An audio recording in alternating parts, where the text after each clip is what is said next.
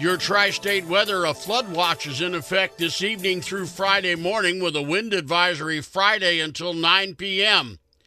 Today becoming mostly cloudy with some sun. Scattered rain is possible during the afternoon and a high of 62. Scattered showers and storms early tonight, then showers and thunderstorms late with a low of 47. And for your Friday, windy with showers and thunderstorms through early afternoon. Heavy rainfall is likely during the morning with a high of 60. Right now, 50 degrees at 104 FM WIKY. This just in, a married couple has been jailed on child molesting charges. Raymond and Steve Will were arrested this morning and booked into the Vanderburgh County Jail on a $500,000 bond each. The victim reportedly stayed the night with the pair while his mother was at work when he was 12 years of age. The victim says both performed sexual acts on him and asked for reciprocation. New information concerning a shooting on Cypress Dale Road earlier this week.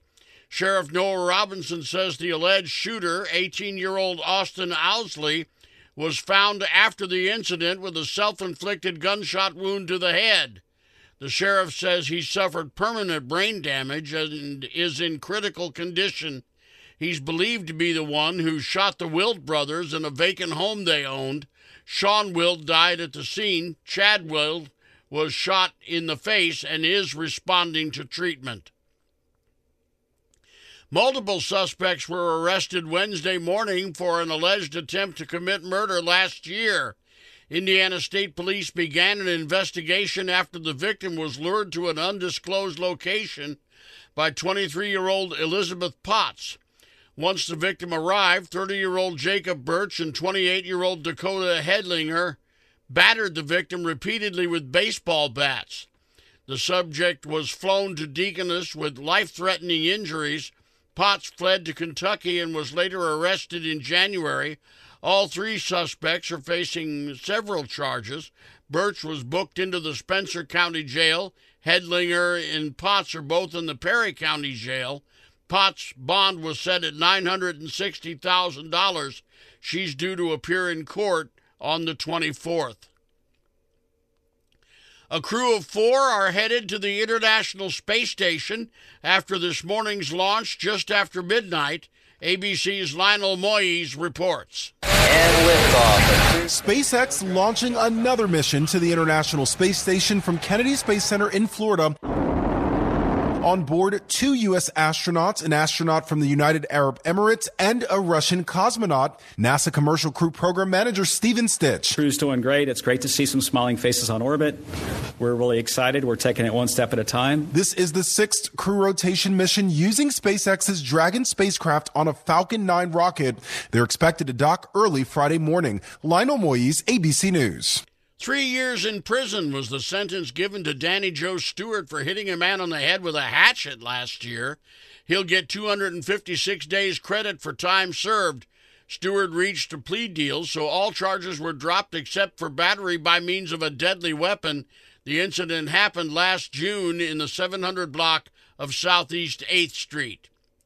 Henderson police have worked multiple theft cases from car prowls in a neighborhood over the last 2 days. The thefts involved thousands of dollars in cash, credit cards, 2 guns, and 3 vehicles. All the vehicles were believed to be unlocked, and some had keys left in them.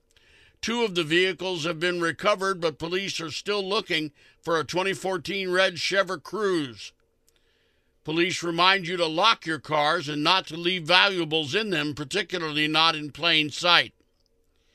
Federal Aviation Administration plans to investigate the case of an international airline flight that was forced to land 7 hours early and thousands of miles from its intended destination. ABC's Jim Ryan is in Texas, where Lufthansa Flight 469 originated last night. The flight from Austin to Frankfurt, Germany was supposed to last about 10 hours, but the Airbus 330 was battered by severe turbulence just 3 hours in. leaving passengers like Susan Zimmerman literally praying. Please, God, just let me get out of this. But at the same time, you're thinking all of the possible things that could go wrong that would make you not get out of this. The plane landed at Washington's Dulles International Airport, where paramedics were waiting. Approximately 10 patients have been triaged in the process. The audio from alert page Open MHZ. 7 people aboard Lufthansa 469 were taken to the hospital. Jim Ryan, ABC News. Authorities are continuing their investigation into an airport security scare in Pennsylvania after a man reportedly checked a bag with an explosive device inside.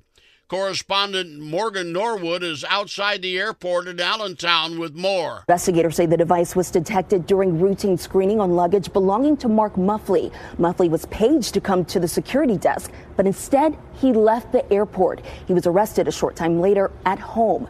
The investigation into his background is ongoing. Local police, though, apparently knew about Muffley already. It's unclear why. So far, there are no obvious links to terrorism in this case. Residents of the Hidden Arms apartment complex were told to stay inside while Warwick County deputies were serving a federal warrant on a suspect. The dwelling is located just off Camp Rosen Road in Newburgh. It took about 2 hours before officials were able to arrest a male subject. His name and the reasons for his arrest have not yet been disclosed. In the Ohio Valley Conference, USI lost to Southern Illinois University Edwardsville last night, 68-54 in the men's basketball championships at the Ford Center. The Cougars advanced to the quarterfinals for the first time ever and will face number 3 University of Tennessee Martin tonight at 9 o'clock. The Great Pyramid of Giza is around 4,500 years old. But as ABC's Mike Dabrowski explains, we're still finding new parts of it. A 9-meter-long tunnel has been uncovered in the Pyramid of Khufu, the largest of Giza's pyramids. Researchers say they made the discovery by using modern technologies like scanners and infrared thermography. It's all part of the Scan Pyramid Project, a group that maps the interiors of the ancient structures. We don't really know what the corridor was used for, though experts say it could lead to more undiscovered parts of the pyramid. Mike Dabrowski, ABC News. And you're listening to the news at noon on 104 FM WIKY. From ABC News, Wall Street now. The NASDAQ and the S&P were trending lower headed into the midday. The NASDAQ by 0.6%, the S&P by 0.25%. The Dow Jones was bucking the trend, though, and was 90 points higher, struggling to get back to 33,000. Yesterday's 3-hour Investor Day hosted by CEO Elon Musk seemed to do little to build confidence among Tesla investors. Musk says a 2030 target of 20 million vehicles a year still stands, but company stock was trading lower this morning. There might finally be some progress in the battle on climate change.